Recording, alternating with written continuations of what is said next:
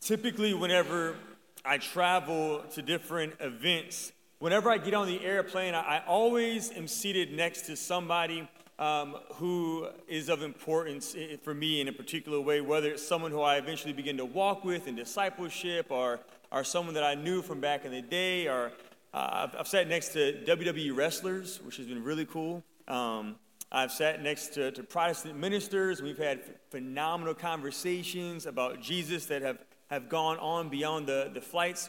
But perhaps my most engaging encounter was a number of years ago, maybe about 7 years ago. I got on the plane and I was in my clerics and I sat next to two ladies. It was a mother and a daughter.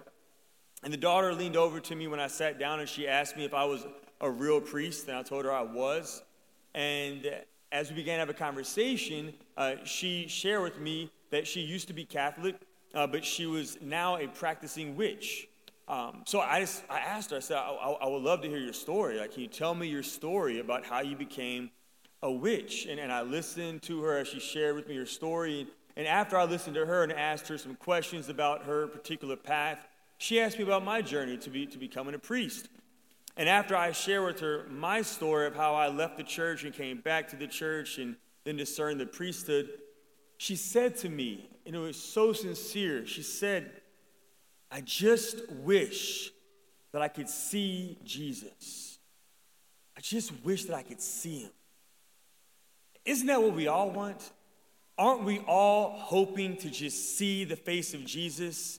Isn't he the one who we're looking for in everything that we do and every decision that we make? Aren't we all grasping at hoping for, longing just to see the face and to hear the voice of God?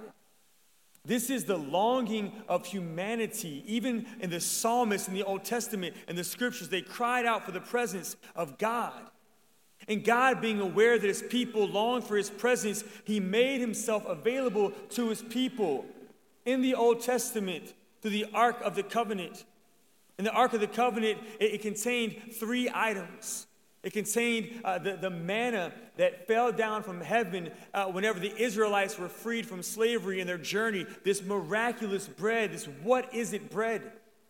It contained the rod of Aaron, the brother of Moses, the priest, representing his priesthood.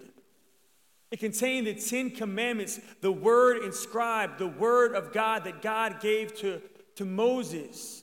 And wherever the Ark of the Covenant went, with the 10 commandments and the manna that fell from heaven and the rod of Aaron the priest, the people were able to perceive the presence of God.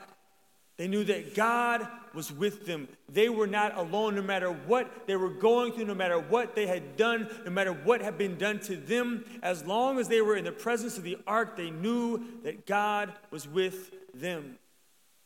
And then the ark goes missing for hundreds of years until the Blessed Virgin Mary was conceived in the womb of her mother.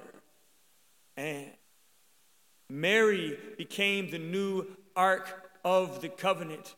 John, the beloved disciple, he writes about her in the book of Revelation.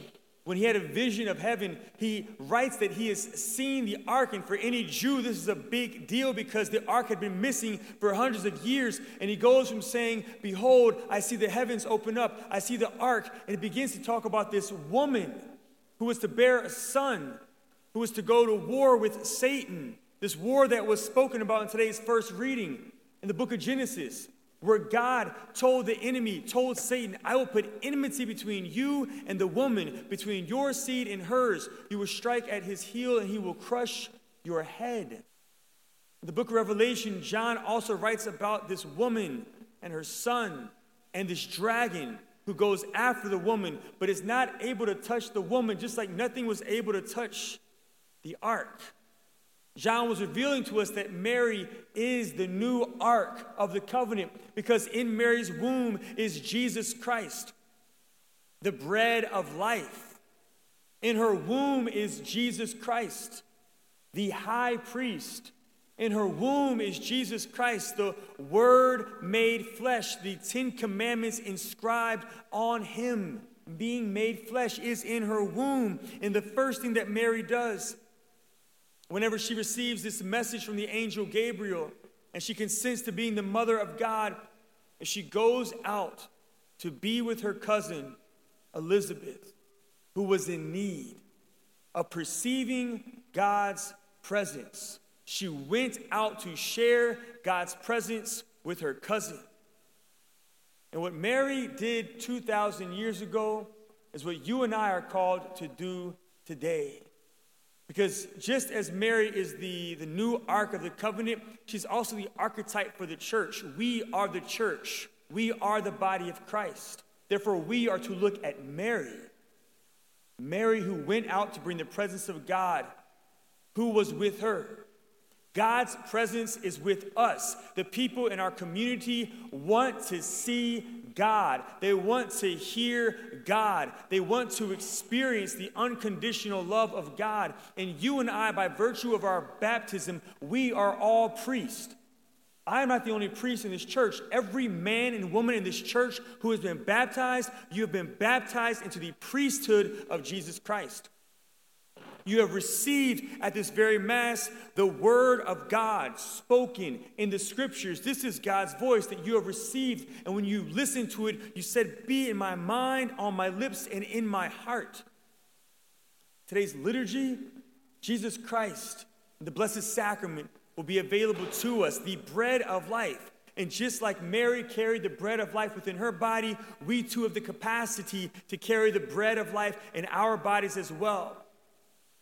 And when we receive this beautiful gift from God, we are invited to imitate our Blessed Mother, the Immaculate Conception, and to go out the walls of this church, to go into our classrooms, to go into our dorms, to go into our neighborhoods, to go and be with our family and our friends, to go and to share the presence of God with others, to not keep God's presence to ourselves. The world is hungry. The world is longing. The world is thirsting for Jesus. And we have the opportunity to go to the world, wherever the world is at, and to bring God to them. By bringing God to them, we can be a bridge for them to come to Him. And if they, our brothers and sisters out there, wherever they may be, may come to encounter the face of God through us, then they will have the capacity to fall in love with God, to stay in love with God, and to abide in the love of God, not only while we are on earth, but most importantly, forever in the kingdom of heaven.